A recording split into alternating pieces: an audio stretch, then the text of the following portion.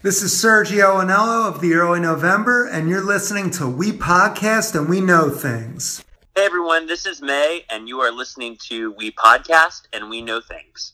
Well, hello everybody, and welcome to a very special bonus episode of We Podcast and We Know Things. My name is Greg Hall, and alongside of me, as almost always, the best damn voice in the business, Sam Matura. Let's go! Pardon the pun. We are joined by a very special guest on this very special bonus episode, Will Pugh of Cartel. Thank you very much for taking the time to be with us today. Absolutely. Thanks for having me. Absolutely. So before we get into any questioning or anything like that, we do want to tell you something. Sam and I, we both drive Subarus, and we connect our iPhones or whatever you want to call it to our radio, and every single time that we connect it, the iPhone for a Subaru, for some reason, it just automatically plays. And every single time, A starts. Every time. I know. And it happens for you too? Genius move on our part. Yeah, it's absolutely a genius. Any chance you're working on AA? No, but we should. That would be perfect. Because then people hit skip and it goes to AA and it's the same song. That would be so perfect. Glad we're not the only ones. Yeah. You're definitely not alone. No, we've heard that a lot. We're just like, haha. Not only that, but it's a 9-minute medley. Like, haha, gotcha. That's absolutely perfect. So again, frontman of Cartel, music producer, talented extraordinaire, music extraordinaire. How did you get into music, Will? Man, my family's always kind of been a little bit music oriented. Like, my mom was always singing when I was growing up. And she's a pretty good singer. I mean, she's singing like choir or something, but nothing at all like career wise. My grandmother or great grandmother was really she was in a traveling like church group band back in like the late 40s, early 50s and stuff. So I think it's just kind of in the blood a little bit. And I happen to actually be like a very, very distant cousin to Elvis. So maybe there's something in there. Wait, what? Did I hear that right? Yeah. I can't just like glance over that. Yeah, no.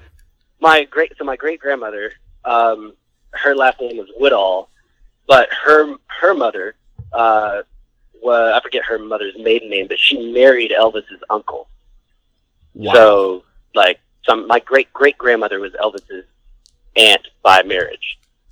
That's awesome. I didn't have any questions prepared for that. Yeah, I kind of wish I looked up some Elvis stuff. That's literally all the information I have. So there you go. That's really all you need. That's amazing. Yeah, it's pretty wild. I found that out when I was 7. My great grandmother like fell and broke her hip. She was pretty old, like 92, I think, when this happened. But she made it longer I would than always Elvis. just like sit on her lap. Oh yeah, no, she was ever like the Energizer Bunny, like crazy. But she had a great memory, but she had these like all these photo albums, and her favorite thing was like I would sit on her lap and she would like go through the photos and show me like, well, that's your granddaddy when he was your age and stuff like that. I was like, this is wild. And then she was going through like one day she was flipping through one of them and she was like, yeah, that's our church group. And it's like her like holding the guitar and like my great grandfather and like all these people like, and there's this little kid. And she was like, yeah, that's little Elvis. I'm like, little Elvis? Like, that's an odd name. She's like, yeah. She's like, you know who Elvis is. I'm like, wait, Elvis? The Elvis? Like, yeah. I'm like, what? I was like, Elvis was in your band? She's like, yeah, that was like my cousin. I'm like, oh, back up. What? And, she told me, I was like, that's nuts. That is absolutely insane. So, of course, I ran back to school and told all my friends.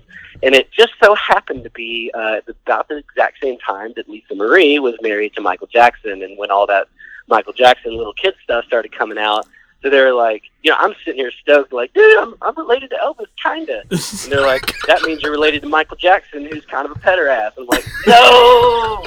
So I just like caught hell for like the coolest thing that happened to me so far. Dude, that's awesome. Yeah.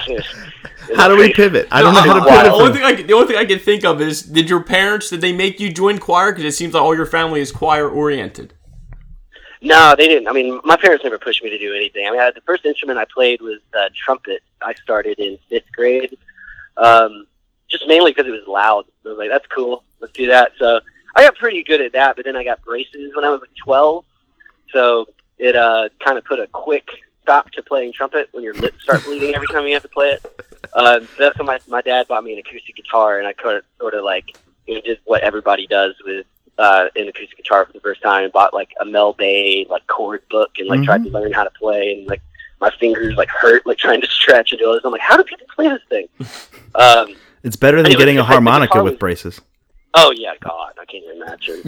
But yeah, so like I started playing guitar around like age 12, 13. So what? At what age did you guys form Cartel? So Cartel was kind of like the third generation or iteration, I guess, of the band, quote unquote, that we had in high school. So I started the band when I was a freshman year in high school. I went to a high school like different from the district that I had been in with elementary and middle school, so it was like all new people. So I didn't know anybody, but played guitar and like wrote some songs, nothing like crazy, but just, just starting out, and met a couple dudes like bass player and drummer, and we had a little 3-piece band, and we actually played at like our school homecoming, like pep rally thing, like the unofficial pep rally outside. And there was like this group of guys who were like, the punks, so to speak, quote unquote, like the edgy dudes. Yeah. And they saw me play, and then this one guy came up and was like, hey, like, you need a lead guitar player in your band. You're just a 3-piece. Like, I'd love to play lead guitar. We're like, that's great, because I don't know anybody, so great. And just kind of, like, got pulled into this group of, like, 14 or 15 dudes who all listened to, like, underground, like, hardcore music. And, like, New Found Glory had maybe, like, just started. So we, or it just started getting popular, I should say. They started before that. But, so, like, he kind of introduced me into this whole world of things that were starting. Like, started with, like, vegan straight-edge hardcore. Like, just, like, diving straight into the deep end, from, like, mainstream rock and stuff like that. So, they kind of introduced me to all these dudes, which happened to involve Kevin, Nick, and Joseph, and Ryan, our original bass player. Mm-hmm. So all these guys were, like, sort of my friends now, because, like, Jake, the guy who came up and asked me to be a guitar player, Jake, kind of brought me into the fold, so to speak. So it's one by one, like, the bass player for that band moved to Nashville, actually. And now, coincidentally, is the bass player for Scotty McCreery, the country artist. Mm-hmm. My wife knows him. He's, like, great. Yeah. Oh, yeah. Not knows him personally. But, like, knows loves of his him. music. Right, yeah. Knows of him, yeah. Yeah, it's just kind of funny claim to fame there. It's like, haha, I knew you win, bud. But then, yeah, so they kind of all, like, the rest of the band sort of petered out, and then we sort of started another band that was called Last Chance. It was, like, the first little high school, like, I guess pop-punk emo sort of band. And then that became a band called Summer's Disregard, super emo. You don't say. And then, yeah, right? And then by that time we were in college, and then everybody kind of went their separate ways for a little bit. But Joseph, Kevin, and I were going to Georgia State, and we met another guy named Andy Lee, who was the original guitar player in Cartel. And then Ryan was the bass player. We're like, hey, we should do like this supergroup thing, because Andy was in a band called 2 Weeks Notice from Atlanta that did pretty well. And Atlanta is kind of pockety, like, so we were from Conyers, which is just east of Atlanta, but then there was a big scene in Gwinnett County, which is like northeast, and then Marietta, which is northwest. So it's kind of like 3 different mini scenes that all came together in downtown. So Andy was from like the northeast Gwinnett scene, so we're like, dude, this would be kind of like a super group. We could actually play shows to more than 25 people. This would be sick. So that's when Cartel started. So that's how we got to be together. But like Joseph, Kevin, and I, we called ourselves the Nucleus, because we had been playing in bands together for like 7 years at that point. And then Cartel sort of just formed off of that. And that's awesome. Online. Now, how did you guys come up with the name Cartel? So at Georgia State, we had a band name practice where we were all assigned to come in with 3 band names for us to choose from. And of course, like all, 19-year-old dudes with far other things going on, nobody did. I came up with a couple that were just bad, but I didn't like them, so I didn't even tell them to anybody. Oh, I was going to say, you're more than welcome to share if you want. No. Well, that's all right. I said Sam said you're more than welcome to share them now if you want. Oh, God. The only one I remember was the fashion, because it was like, oh, yeah, we can all like wear like black pants and white shirts and ties, and like we'll look all cool. It was like hipster before hipster was a thing. but then it didn't match the music at all. So I was like, Now, did you? this is a bad idea. Would you have spelled it the normal way? Because the way I think, you know, on the emo, you could have done fast shun, like you shun someone. Yeah, we weren't that bad. I love that answer. It's a perfect. That just shows how bad I am. That's good. I did think about it. I will say you're not alone. The thought did cross my mind, but then so we're all sitting there, and Joseph was like, "Well, I only came up with one," and he told the story. He's like, "I was sitting in economics class asleep because that's what he did in school, and woke up and they had cartel and like the definition of what it is based on economics principles." And he was like, "That sounds like a cool name," and he said, and we're like, "Wait, this is great. Like it meets all of our criteria of anyone can spell it. It's not hard to pronounce, and you can't make fun of it. Fantastic. Let's do it." That works. Yeah, that's simple. That's awesome. Just went from there. Do you remember? Do you remember your first show as Cartel? I do. It was this place called Swayze's with a Schway in there, not Swayze, not like Patrick, Right. More like No relation, yeah. yeah, no relation, exactly.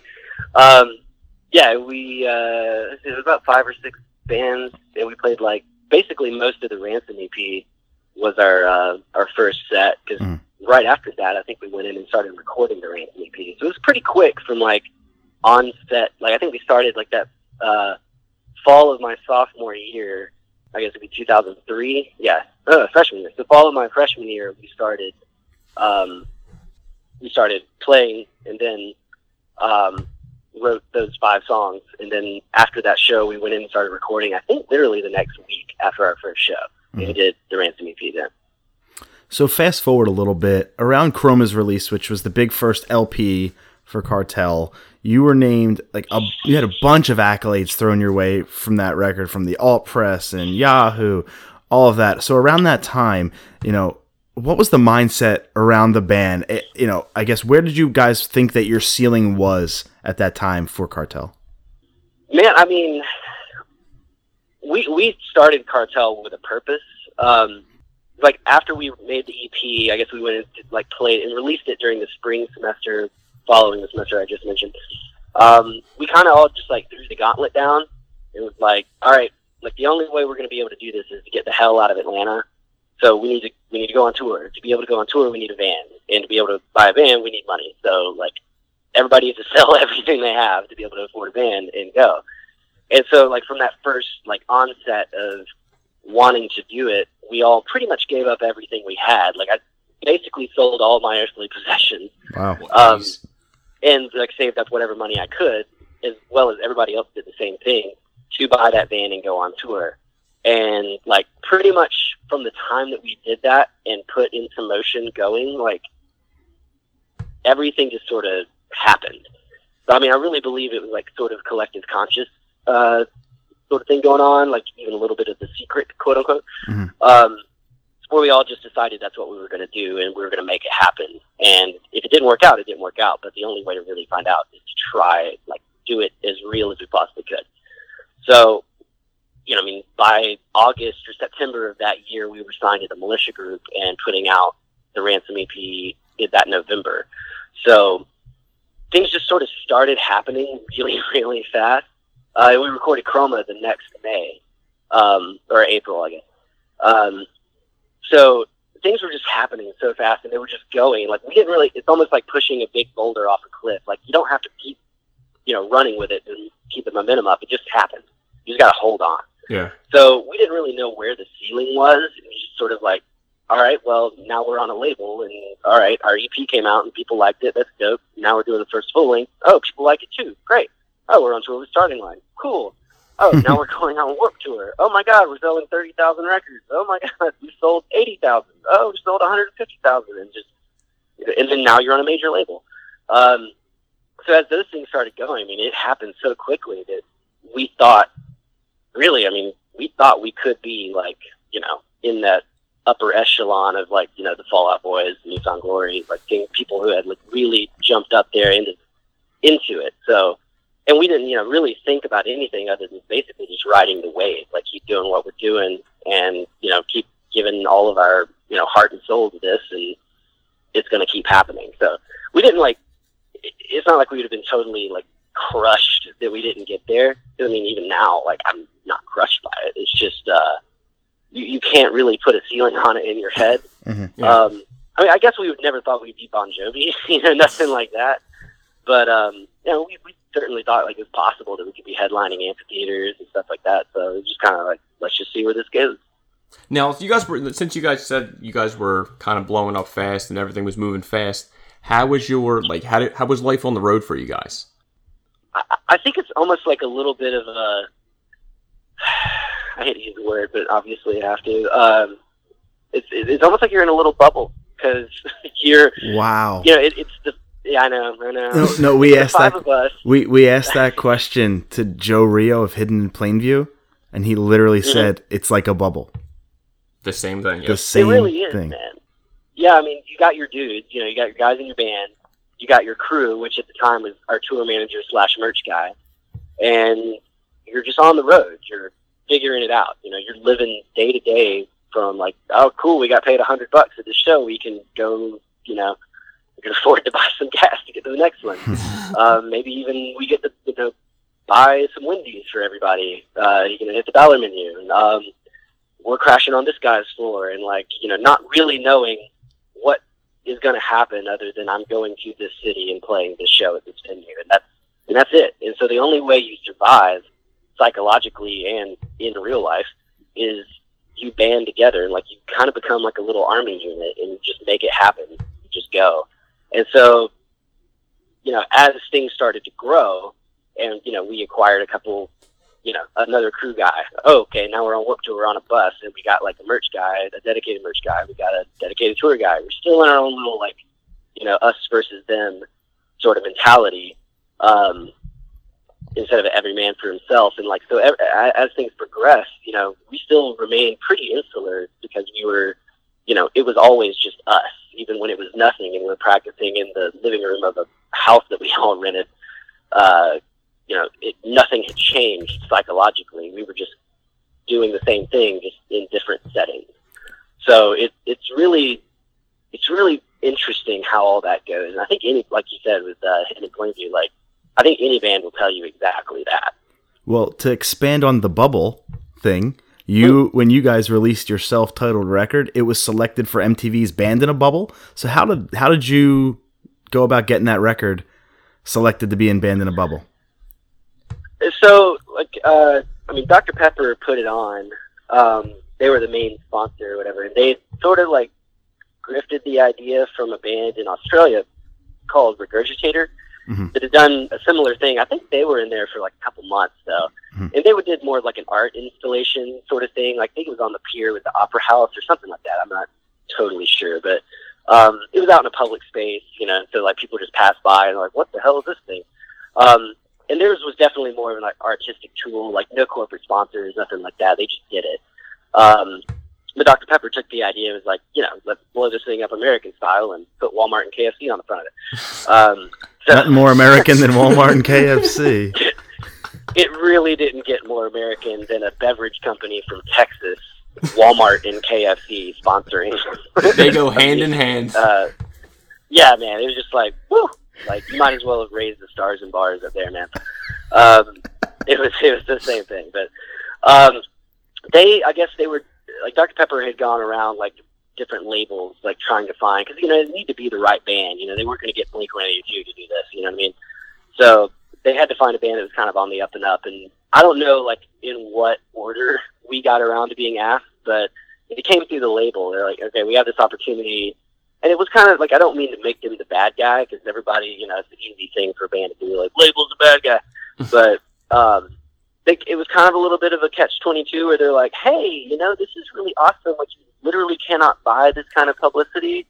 And, you guys are coming off a pretty successful first full length. If you do this and you have MTV and all these people that are invested in the thing, this could be really good for both of us. So you might as, you guys should do it. And of course, we're just oh my God, really? This is crazy.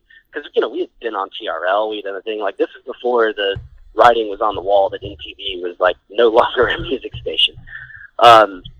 So it sort of, when we grew up, MTV was the thing. Oh my God, we're on MTV. You're famous, you know, like it's just nuts. So we still had a little bit of that in us, and so we, you know, eagerly signed on. Like, this is gonna be cool. Yeah, I remember when MTV was about music. They were fun days. Yeah, all them years ago. Right, it was awesome. They were fun days. Now, getting back to now we got Chroma, old. how did you guys come up with the idea of doing the 10-year anniversary tour? Which me and Greg were at, which was phenomenal, by the way. Yeah, I mean, it kind of, we always had it in the back of our heads that we would do that, just because that there really wasn't ever a time that we played Chroma front to back, and like that album was very much set up to be something that you hit play and you didn't stop till it was over, because otherwise we felt like it kind of wouldn't make sense. So, I mean, obviously, yeah, it does, but from an artist perspective, we're like, no, there's a reason why this song comes after this one and this one and that one.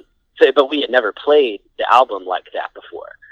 So, we always knew we were going to do a tour like that, but like, you know, the Chroma cycle of, you know, kind of running through that album, we never really got a chance because, you know, we did the first headlining tour that we'd ever done, with Cobra Starship and Boys Like Girls. Mm-hmm. And, you know, that was huge. And then literally right after that, we did some college shows and then went into the bubble. So, like, we never got a chance to, like, really just say, all right, now we're going to dedicate and, like, put an end cap on this album and play it front to back. We never got a chance to do that. So with that, we were like, all right, let's go do this thing proper, play it front to back and go. And it was a lot of fun, man. Like, that was easily, like, up there in, like, top 3 moments of touring just in general. Like, that it was an incredible experience. Yeah, that it was a great show, and it was the first time we got to hear A live also. Yeah, all 9 minutes. It was awesome. We had done it a couple times, but definitely not that, like, true to the record. Because, I mean, we had done it without tracks. We had done it without, you know, I had, like, piano on stage, and I would play the piano part. Mm-hmm. But it kind of just, like, without all the, you know, the funny production stuff that we did in the background, like, it kind of didn't work that great live, because by minute 5 of A, you're just kind of like, all right, okay. And we're like, no, we got, like, 4 bars of this. You just can't hear this trumpet part that's going on, or, like, this crazy, like, kids playing on a playground soundtrack going on. We can't hear all that, but it's there. Yeah. So being able to do it well for the tour was something we were really happy with. I remember when me and Greg went to that show, and we brought our friend Ryan too. Yeah, it was his first time seeing you guys. And just hearing you live, like, you know, you hear a lot of bands, they don't sound like the record at all. Like, you sounded like impeccable. Like, I just like just to hear, like, just to know, like, how good of a voice you actually have. It's friggin' awesome. Yeah, and to kiss some more ass. Hey, no BS on this one. I get, you know, I grew up with music family, dad in the band, all that good stuff. Self-taught myself, 12 years old, blah, blah, blah. And there are 4 records growing up that I always said I want to listen to front to back and that I can listen to front to back. This was probably around 05, 06 when I was graduating high school. And it was Green Day Dookie, Pet Sounds from the Beach Boys, The Room's Too Cold, The Early November, and Chroma. And I do not skip a track. Even now, when I'm at the office at work and I just get to listen to music whenever I have some downtime, I don't need to skip a track. It's you guys were spot on with your track order, with your thought process behind it, making it, you know, wanting it to be a record that doesn't need a track skip, that you can listen to. It almost tells a story as you go through the record. Spot on. So just to get that out there. Well, let me flip the script on you and ask you a question. Sure. Did you catch the Beach Boys reference in A? I did not, honestly. Aha. So Pet Sounds, I got in hardcore into Pet Sounds in between Ransom EP and Chroma. Like, read all the books about it, like, listened to all the different, you know, masters and remasters and all this other stuff. I was very much, like, just entranced by that record. I have the vinyl in my hand as we speak. There you go. Funny story, too. Tony Asher actually signed my Pet Sounds box set booklet. Oh, in the that's bubble. sick. That's amazing. I saw the Beach Boys about 2 or 3 years ago in North Jersey. They didn't have Brian Wilson, but it was all the other living members of the band, and it was an experience of a lifetime. My dad got me into the Beach Boys and Queen and Squeeze and all these bands growing up, and the Beach Boys stuck out to me the most. Maybe them and Squeeze. And getting to see them as I guess I was 27, 26 at the time. Oh God, it was unreal. And I was rocking out 3 hours, 42 songs, No intermission. Good Lord. Yeah, they're machines. And they were in their 70s. I don't know how they did it. They were in their 70s. Yeah. That was an amazing show. Pet Sounds, a revolutionary record. So anyway, continue. I'm sorry. Oh, no, you're good. So in A, it's actually the way the song ends. You know that I know there's an answer, I know now, but I had to find it for myself. Mm-hmm. That is the chorus from Pet Sounds. How did I not? Song, I know. Yeah.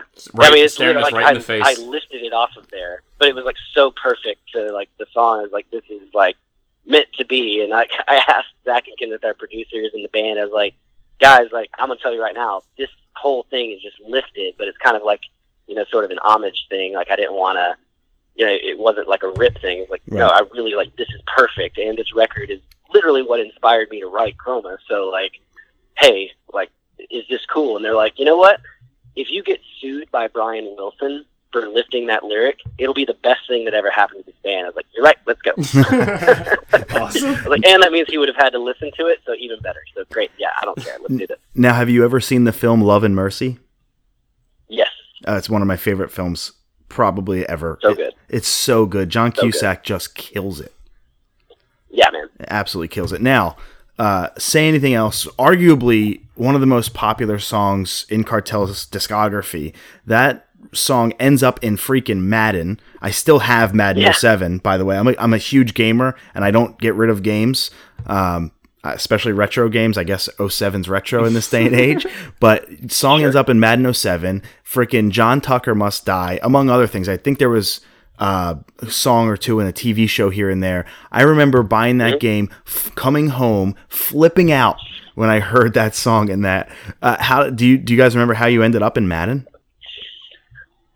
So it was kind of like it's another one of those things that just sort of happened where you like, you know, you're on the road and you get an email and it's like EA Sports Madden 07. You're like, oh wait, what? Are you kidding me? But I guess that year they decided to put a lot of bands in the genre, like Taking Back Sunday and Rise Against were on that same year. Mm-hmm. I think their music director must have just had a total like infatuation with the scene at that time. But yeah, I mean, it just kind of popped up. I don't know if they came to our label or our label submitted for it or what the deal was. Sorry, there's a train in the background. It's Bane Mike. I don't know if you can hear it. Yeah, we can. It's okay. That's the train in Berry Hill. We do it live. We do it live. That's right. Welcome, exactly. So they did a thing with MTV. It was actually, I think, just before the bubble. No, yeah, it was the year before because it comes out September or something like that. Madden usually comes out in August or September. Yeah. Yeah. So yeah, it was while we were on the Newfound Glory early November tour actually. Mm-hmm. When we were in New York, we went and did like a little press junket. It was like Taking Back Sunday and Rise Against, and they were like asking us all these football questions. And like, I think one of the guys at Taking Back Sunday was a huge fan. I think Eddie was a huge like Jets fan or something. Makes sense, Long Island. Yeah. But Rise Against, they could care less about football. And I think don't quote me on that. I don't want to piss them off. But it didn't strike me as those guys gave a damn what was going on that day. Yo, if they listen to this, if they listen to this podcast and hear that again, just like you with the suing thing, I'll take it. Yeah, just direct them to me. I'll take it. It's fine. Take the heat. But yeah, ask them, who's your favorite team? What's this? What's your favorite player? Blah, blah, blah. We're just all like, oh man, just shooting the shit on them hard with football. So that was a really cool experience. And then obviously, like we bought the game and had it. We couldn't get free copies though. That's ridiculous. Wow, that's ridiculous. Right. I know. I'm sure they were like, well, we paid your publishing company a lot of money to use the song. Like, you think we saw that money? Come on, buddy. Give us a free game. It's $50, Yeah. So Greg and I, we saw you guys a bunch of times, and we had Ace and Serge on the podcast before, and you guys opened up for him on the reunion show. How did you take that spot? Yeah, that was another thing that just kind of went through the agent. I mean, I think after talking with Ace and Joe about it when we were on tour, it was kind of like one of those things where they wanted to play with bands that they hadn't played with before, and we toured with them with Newfound Glory, but that was kind of a totally different era for both of us. I mean, I think that band, like, musically grew up a lot. Not that their old stuff wasn't grown up. Don't mean to sound like that, but I think they were really dialed in on something when they released that record, which I think was in Current, is when we did that tour with them. Yeah, that was in Currents, but they played The Room's Too Cold in its entirety that night. Yes. They were doing that. That's right. And so, like, we just kind of hung out, and, you know, Ace was just like, yeah, you know, we wanted to tour with you guys because, like, we didn't really get to hang out a lot on that tour because everybody was just too busy doing everything else. And that New Found Glory tour was wild, with, like, just press and all sorts of activities happening. So, like, we didn't really get a chance to really bro down with them a lot. We did with Serge because Serge likes partying, or he did. So we hung out with him a lot. You know, Ace is kind of like me. He's kind of like the old man in the band. He's like, man, I'm married. I got kids. Nah, man. Like, I don't have time for this. Right. So we got to hang out a lot on that tour, which is great. But, yeah, I think it's just one of those things that kind of just happened. It was awesome. We love those guys. We know Serge is listening to this. We're pretty good buds with him now. Since we've had him on the show, we talk all the time. And, Serge, you heard it here. You like to party. He's the man. Yeah, he is. And I'll give him this best bass tone in the industry, hands down. Well, you'll be excited to hear some things cooking with Serge. So we're really we'll tell you after the interview. We're really looking forward to that stuff. But about 2 hours ago, the Warped Tour released their final lineup. It was just announced 2 hours ago. How do you feel that now that tour is coming to an end? I mean, especially you guys just recently did the cruise, if I remember correctly. Yeah, it was back in October. Yeah, I actually tried to get my honeymoon. I got married in September, and I asked my wife if we could do our honeymoon on that cruise, and the only reason she said no is because she'd never been on a cruise, so she didn't want to like get seasick or something, and it would take away from the fun of seeing all the bands. So we ended up going to the Bahamas. But now that Warped Tour is coming to an end, what are some memories you have of it, or good or bad or anything? Man, I mean, I think, how old are you guys? Like 30. 28. Yeah, okay. So we're in the same general era of going to Warped Tours. My first Warped Tour was like 98 or 97, I think. So I was in like 7th or 8th grade. And I remember like just being blown away, like being able to see all these bands that, like, you know, it was hard pressed to get my parents to take me to do anything around music, but let alone like being able to go and see like all my favorite bands in one spot in one day. And it was just like, it was incredible. Like, I remember I went every year, I think, from that point on. And, you know, so when we actually, like, got to be in a band that played on Warped Tour, it was just like, oh, my God, this is the thing. Like, it was, you know, one of those, like, you know, watershed moments in a career. So it meant a lot to us. I mean, it was the first tour we did in the bus because we had heard all the stories of doing it in the van and how it was hell. And we were like, listen, even if we go, like, flat broke doing it in the bus, like, we're going to be much, like, happier that we did. So, you know, his first tour in a bus, going around hanging out, like, seeing all these bands, like, you know, meeting some heroes. Funny story is NoFX. Fat Mike's a big golfer. I, as well, am a big golfer. And somehow it worked out. Like, my buddy, Don Rohr, who's in the industry, or was in the industry, now works for NASCAR, actually. It's funny. But he was just the, you know, the ultimate, like, people connector, like, just a networking guy. Mm-hmm. And he was out at, like, the Philadelphia Warped Tour or something. And he just goes, you know, we're, like, in the catering line. And he's like, Mike, I know you're a big golfer.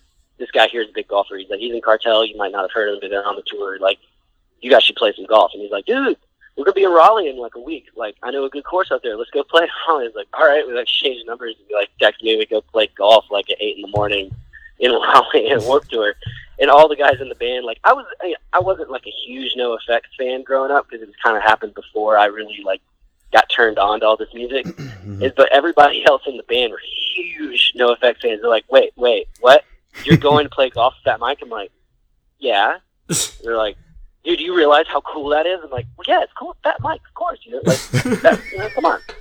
Like, and they were like, no, you have no idea. I'm like, dude, I think I do, but, like, I'm not freaking out. They're like, how do you get to be the guy that hangs out with them? Like, I don't know. Sorry, I just dropped the mic. What's the best club in your bag? Danger. It's two parts. Okay. It's 3-wood and my 50-degree wedge. Of course you have a 50-degree wedge. I would say my 8 is my best club out of my bag, my 8-iron. It's not even close. That's my all-purpose club. I don't care if I shank it off the tee in a par 5. I'm going 8-iron on that second shot. It just gets me to where I need to go. I know I can knock it right in the middle of the fairway with the 8. I trust the 8. The 8's my friend, so I run with the 8. It's almost like in Tin Cup. Did you ever see that movie? Oh, come on. Yeah. What did I do that with? A 7-iron. Exactly. I love that part. No, man, like, the 50-degree wedge is like, if somebody came up and put a gun to my head and put me 125 yards from the green and, like, hit the green. And be like, go ahead and hold on to your bullets, buddy. This is hitting dead center. Like, that, I never miss with that club. It's like my layup club. It's like what I do. Like, that's my thing. There you go. See, I feel like I'm just left out because all I do is golf. I just go to the driving range just to let off some steam.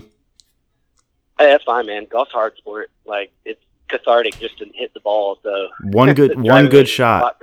One good shot, and you love the game. Simple as that. That's it. You hit one, and you're just like, this is why I do it. Now, the other 99 don't go as well. But still. Yeah, exactly. Now, jumping back to music, do you have a favorite song or songs you like to play live? Ooh. So it's off of our last record, Collider. It's called Sympathy. I like it because I started playing bass live when we did that record, and that's a shredder on the bass, so it's like fun for me to be able to play something besides root notes. I really love that one. Burn This City is always fun because that breakdown hits real hard. And This Is Who We Are. Like, I think we all like get a little amped and like rock out. It's about as hard as like it's our 99th percentile on rocking out with that song. So yeah, it's kind of all those three.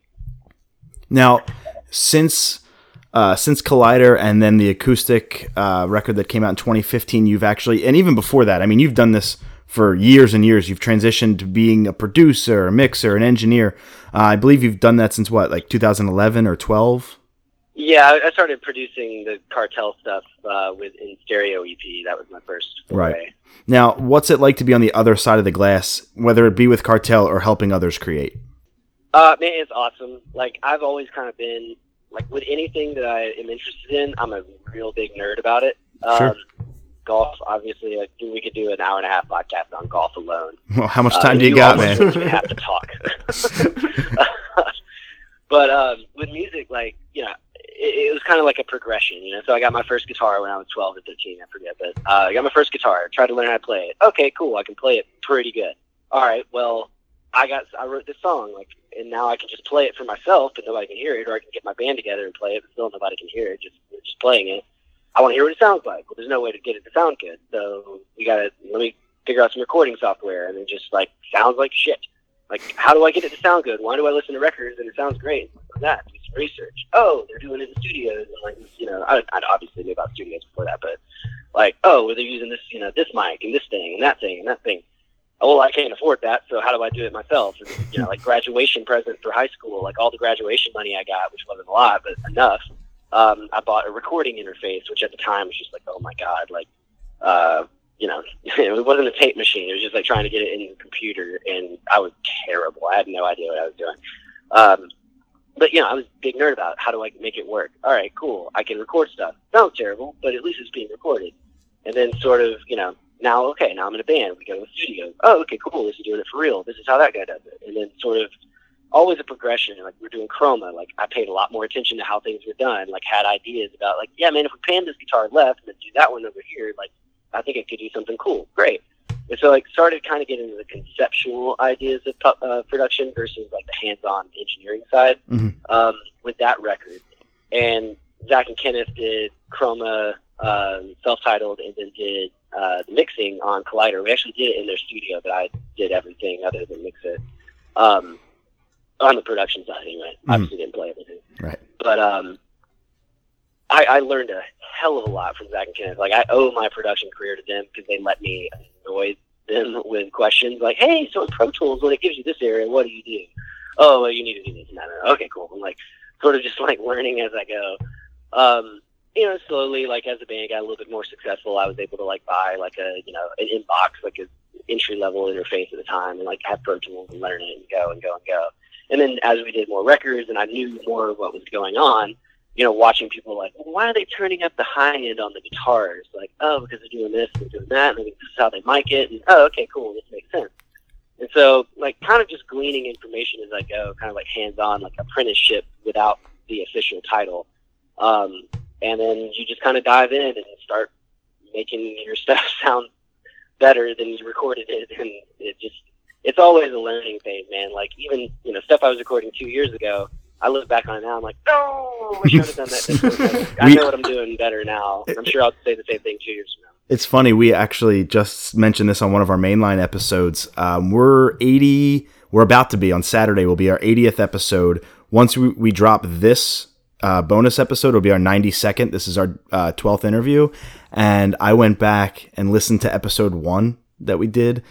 And we didn't skip a week. Sam and I have done this for every single week. The only time I took off was to get married and go on the honeymoon. So we've been really consistent. So it hasn't been that long. It's been July of 2016 we started. But oh my gosh, it was awful. I refuse to go back. Yeah, it was terrible. Dude, and I think the podcast realm is like a different realm. Like, I'm going to put on my nerdy engineering hat, because like when I listen to some of these things, like Joe Rogan obviously has like super high production value. It's a $1 million podcast, so like easily, obviously his stuff's going to sound good. But then sometimes I hear his podcast and I'm like, driving in my car, and they got a dude on the phone like I am now, and the host asks a question. It's all pretty and pristine in the mic, and then the phone comes on. It's just like bites my head off the top end. I'm like, somebody put a de-esser on that thing. Oh my god, I'm just like working the volume knob to try to like not bleed my ears. So there's so many times I just want to like write in and be like, hey guys, I'm not trying to sound like a dick, but for real, like, just get this plug-in and put it on and just put it in this setting, and it'll change your life and also make my ears not hurt. So please, I've never done that because, I don't want to get banned from listening to something. It's just so many times I was like, oh. So yeah, I mean, like, audio is a hard thing. Like, it's magic and science all wrapped into one. It's crazy. Now, how can someone contact you if they want to book studio time with you? So I have a website. It's willpewmusic.com.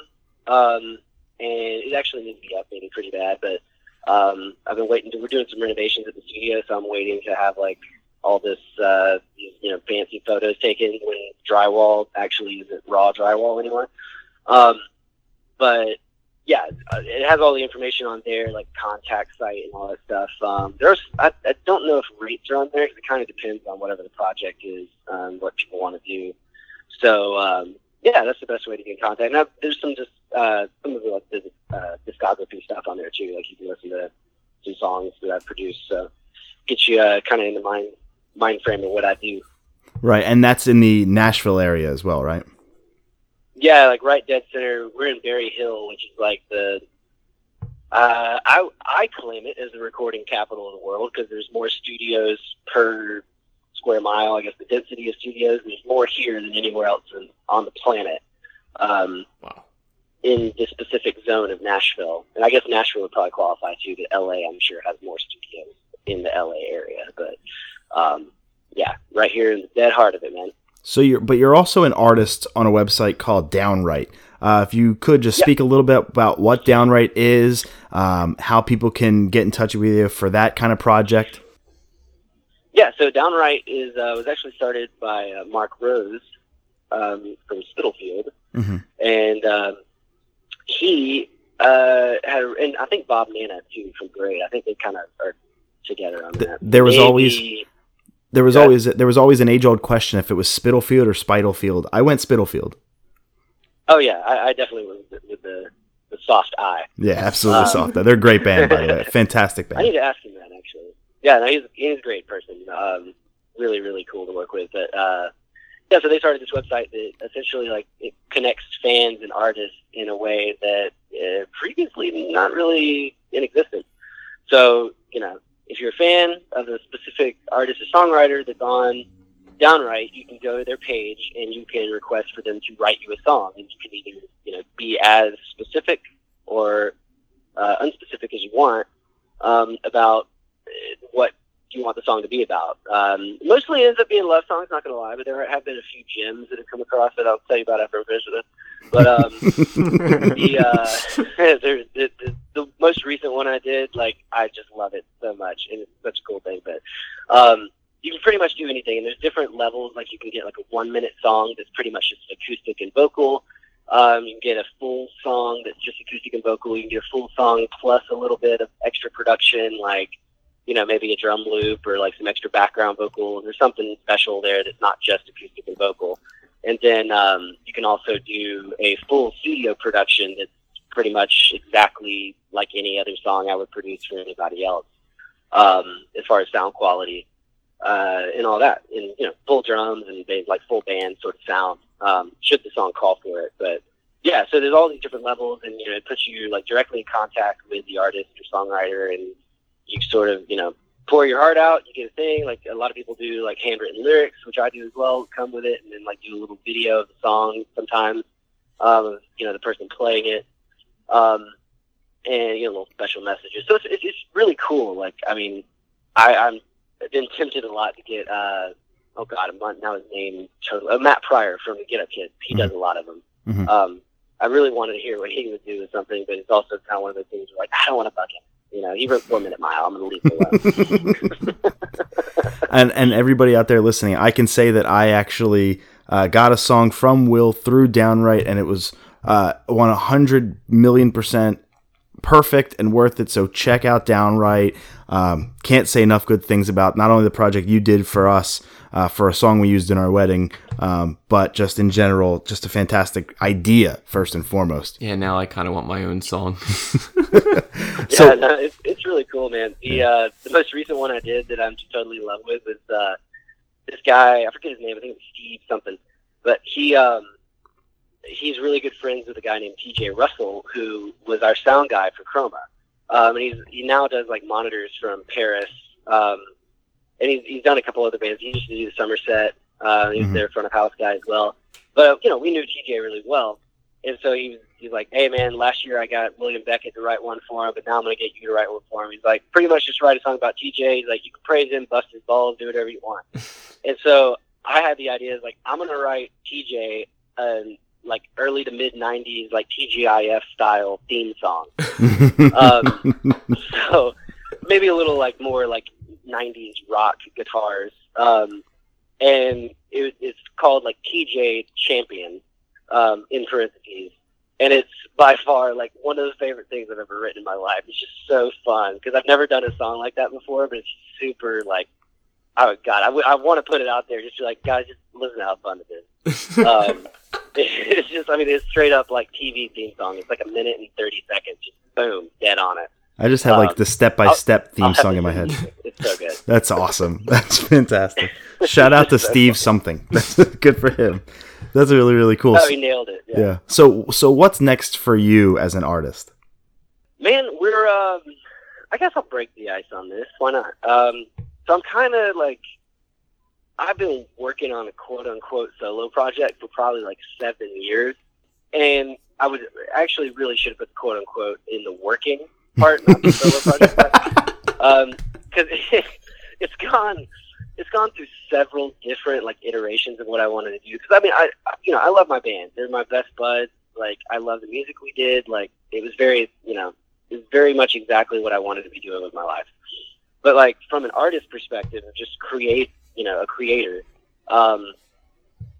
like there's a lot more influences that we have. And we started that band when I was 20 years old, and New Found Glory was my favorite band on the planet. Mm-hmm. And like, since then, like I still love New Found Glory.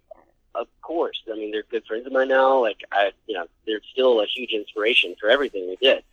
But like, I also love Radiohead, and I love, Bon Iver and like all these other like obscure artists. I love the Punch Brothers, like a progressive folk bluegrass band. Like it's like all this stuff that I'm super influenced by, and would love to make music that like sort of like kind of use those inspirations as well. But as I've grown in my listening, the band, I couldn't really grow the band that way because it'd be like, wait, Cartel just released this weird like piano ballad, super reverbed out. They're like, what the hell is this? Like, it just wouldn't work. So I've always kind of wanted to do something that was just completely the opposite of Cartel in some form or fashion. And not in spite of Cartel, but just because I have all these other things that like get bottled up because I've never been able to express it. And so with that, like it's undergone several different iterations. I'm like, I'm going to do like a straight up like alternative rock band. And then it was like, well, you need a band to do that. You can't really do it all yourself, so you got to pull that away. And then like, oh, I'm going to do this like postal service project. And I was like, well, yeah, that's cool, but I don't have enough sound to really make that happen, and nor do I have time. Like, there's a couple songs that like leaked in, like one of the hidden tracks on self-titled "Get Through This," which is at the very end of the record. Mm-hmm. Like, that was kind of when I was in that phase of things, and they were like, "Yeah, man, throw it on there. It's cool." I'm like, "Oh yeah, right on." So yeah, it's undergone all these different things. And last year, I actually kind of got to a couple songs where I was like, hey, this is something that I can really dig into. Like, all right, let me try this. So, like, actually went to Blackbird Studios here. It's like, I could throw a rock 4 times probably and hit Blackbird. And we went over there. It's a huge, like, incredible studio that's really, really famous in Nashville. But went over there, tracked 4 songs down, decided to keep 2 of them. And then was kind of like, like, I really want to, like, do this to the max effort. And, like, Joseph in Cartel, he and I have always been, like, kindred spirits on, like, listening to weird-ass music. And really, like, kind of getting off on all that stuff. And, I hit him up and was like, hey, man, do you want to do this with me? Because, like, I think if you were part of it, like, what you bring to the table and how you sort of balance me out in the songwriting, even with Cartel, obviously totally different style, like, you and I come from the same place, and I think if we do this, that we can make some really, really cool music. And not necessarily, like, be the biggest band in the world or anything like that, but just for the sake of writing something and, like, making something special for us, and hopefully for other people too. So we actually just, like, started working on that together, like, about a month ago.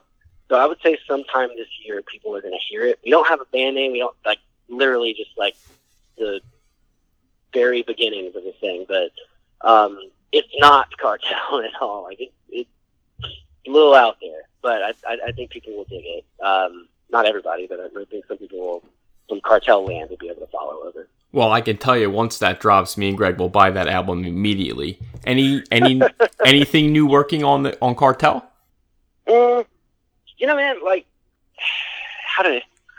it's funny because, like, as a band, we haven't ever really discussed anything. Like, we're not on hiatus. We didn't break up. It's just like everybody's life is happening. You know, like, I've got a 2-year-old daughter. Nick, congratulations. He's going to have a baby in July. Yeah. He just got married. Kevin started a bar here in Nashville with Andrew from A Rocket to the Moon and Brian from SJC. They, like, started the bar together. He's doing really, really well. Joseph is killing it, like, making guitar pedals and, like, he's a guitar tech for Third Eye Blind. Wow. That's freaking just, awesome. like, really Everyone's killing it. Cred. Say what? Everyone's killing it. Yeah, so, I mean, we're kind of all in, like, very different places from being able to just drop everything and go on tour and, like, kind of do that sort of thing. And, like, I mean, playing the Warped Tour cruise was awesome. I mean, like, it's a good excuse to get us all together and hang out, for one, but also, like, get to see some buds and play some shows. Like, it was rad.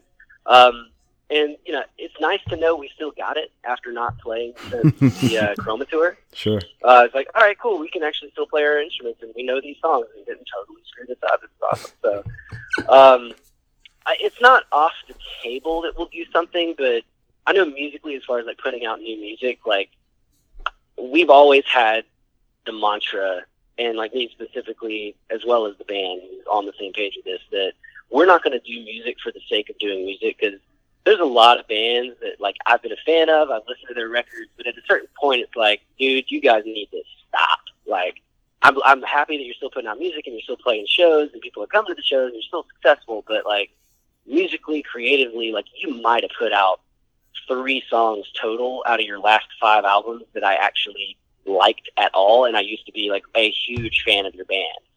And, that's just being, honest as a music listener.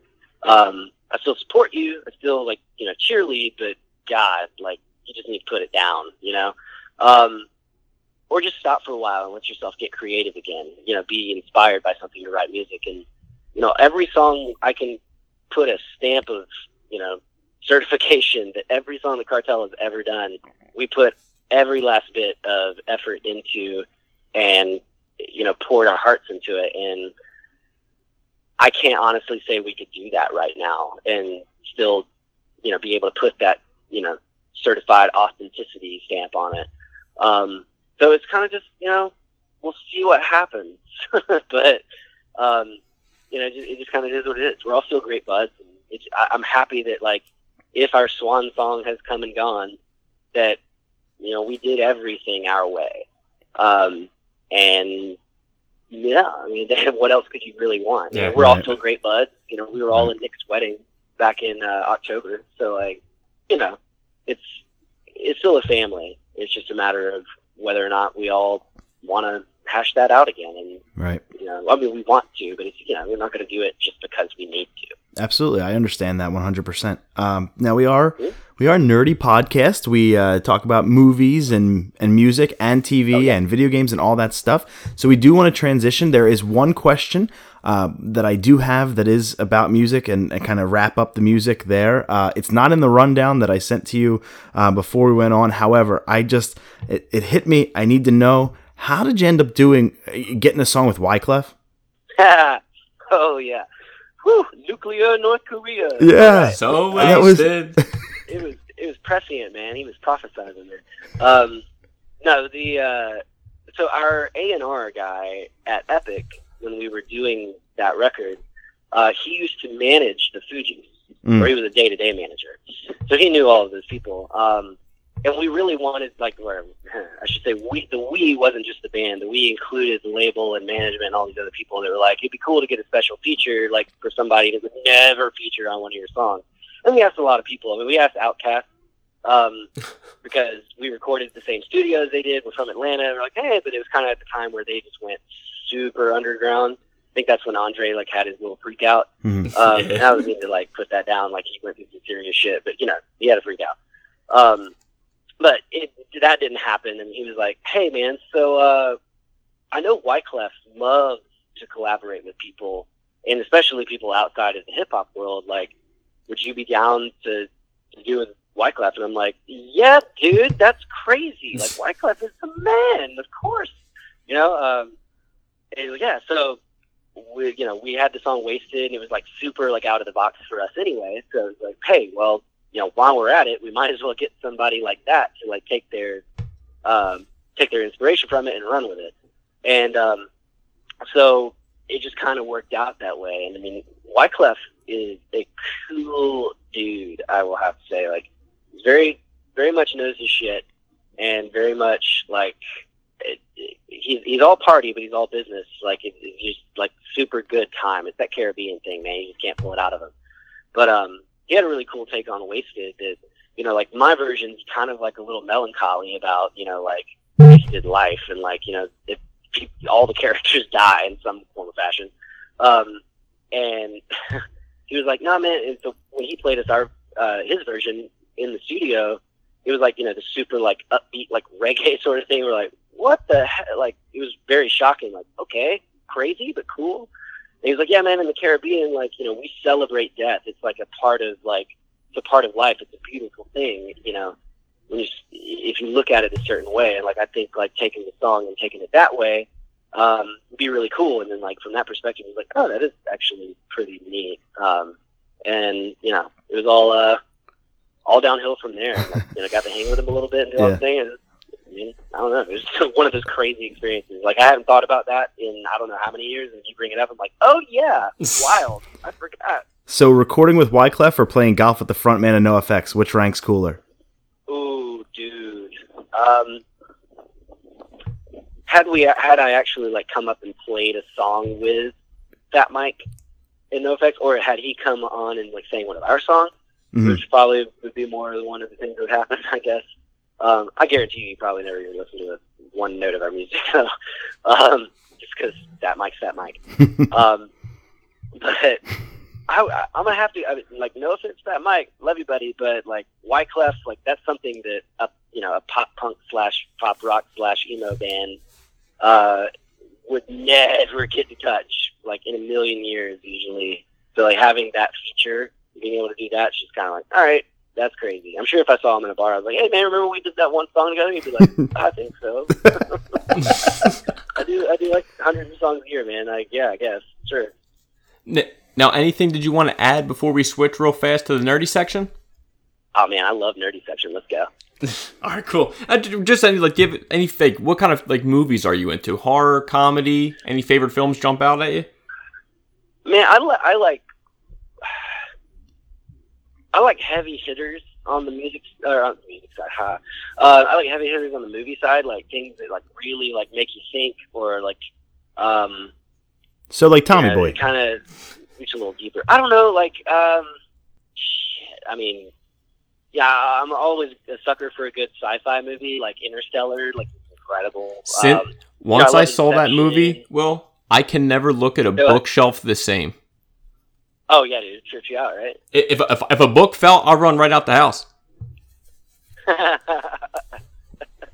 It's my dad. Way in the future. Trying to tell me something. It's Morse code. Except he's right next to me. Yeah, that's crazy. Yeah, that movie was crazy. I love shit like that. Contact was a great movie. Sphere. I like things that kind of pull it out. I'm not really a big horror guy because I'm kind of impressionable in that way. Even though I'm a 33-year-old grown man, if I see a horror movie and walk in my house, which I know is safe, I live in a safe neighborhood. There's not a boogeyman living in my backyard. I'm still gonna be wigging out. The wind's gonna blow and the umbrella's gonna hit the window. I'm gonna think somebody's coming in. Freak out. So I don't mess with horror. Dude, I am so with you. I am. Yeah, we're both of us aren't horror guys. No, and my wife is, and that's all. She's probably watching The Conjuring now, downstairs as we speak. No. Not for me, man. Not for me. They don't do anything for me. Nah, man. There's a lot of space up here in my brain that could be occupied, and something like that is super strong, gets in my head. It's really hard for me to get it out. Mm-hmm. I read the book It when I was a freshman in high school, and I was terrified for a year. I didn't even finish the book. I got halfway through, and the clown started turning into some weird creature, and I'm I'm done. I can't do it. Did you see the I'm new not one? afraid of clowns. No, God no. How about this one? Hell no. How about this one for a story? It's quick. My brother-in-law, we just went over his house last weekend for a family party, and he has PlayStation VR, so he gives me the headset, and I jump into VR, and of course he puts on the It experience in VR. So I'm down in the sewer with Pennywise with a VR helmet on my head, freaking out. And so he says, "Greg, turn around. Just do it. Just turn around." Nope. I'm like, "No, Joe. Nope. I know." Thrown that thing on the ground, broke it. I was like, "I know Pennywise is behind me. I'm not turning around." He goes, "Just do it." So I'm like, "All right, Joe, I'll turn around." And so I expect him to be there. I turn around, it's just a balloon. And I'm like, "Okay, real funny. Nope. When I turn back around, he's going to be there, isn't he?" And so he's like, "I don't know, just do it." So I turn back around and there's nothing.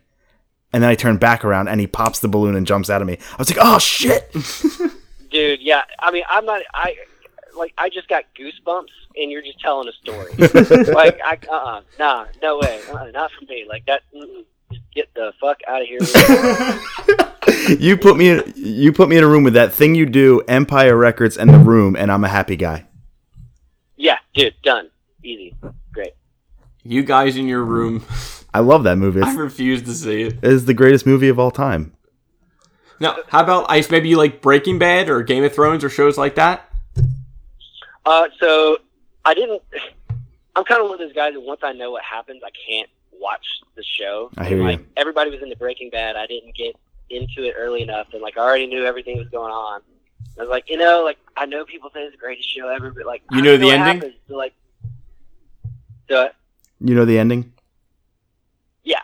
Damn. So that's the thing. I can't watch it. I already know what happens. See that.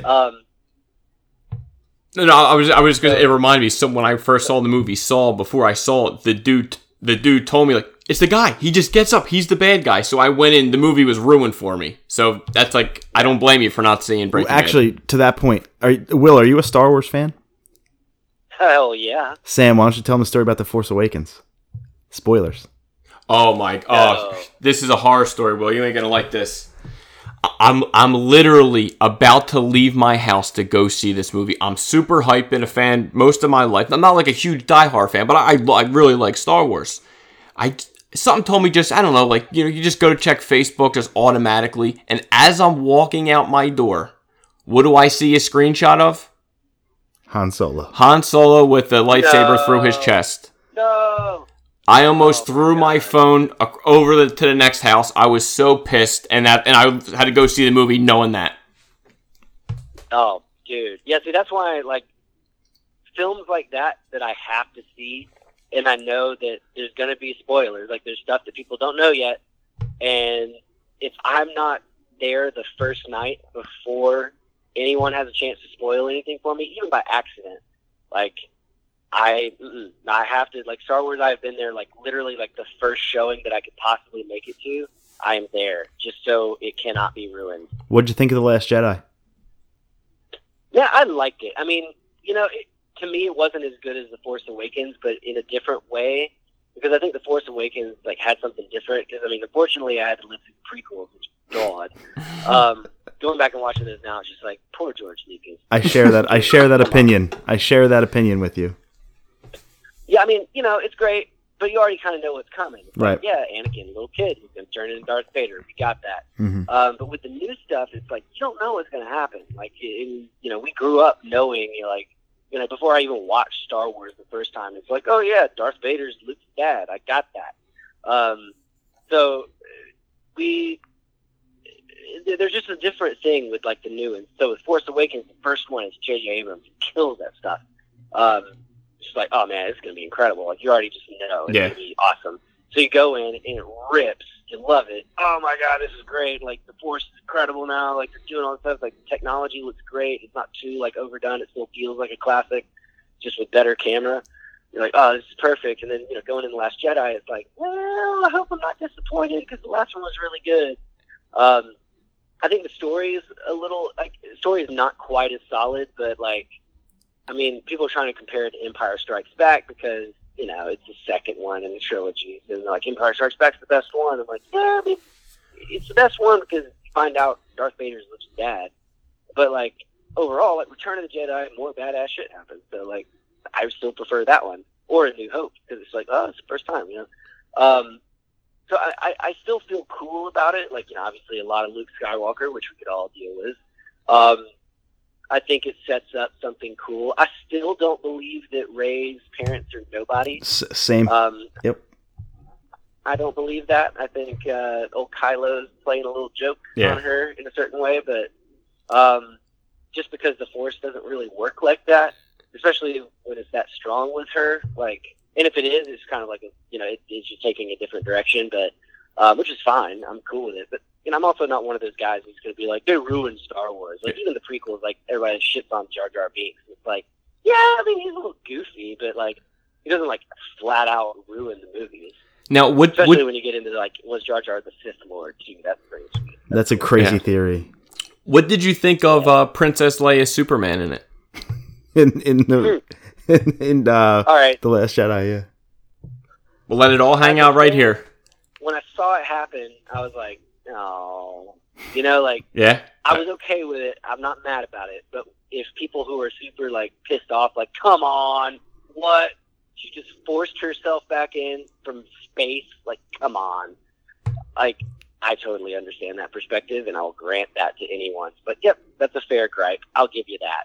All right, I'll take it. I'll take it. Like, oh, cool. We both were very taken out of the movie when we saw that. That was, like, the most, like, I don't know, upset, like, most, I guess, part, because I was like, Hal, like, why? That, and they're completely wasting Finn. They're just completely wasting him. So, I agree with that. Now, what about games? Are you a gamer at all? Were you ever a gamer? I used to be a big gamer, but then I... Grew up?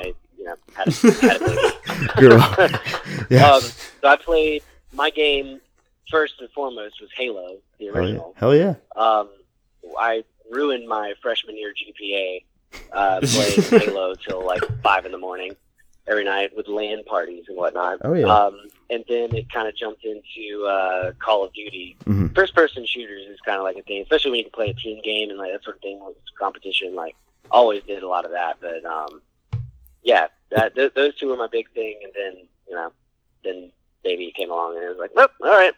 I don't even have like a gaming system hooked up anymore. It's really bad. It's funny though. Dave Elkins from May, when we had him on the other day, said that when they were going on tour, he would set up LAN parties on the bus with the other bands for Halo. Oh yeah.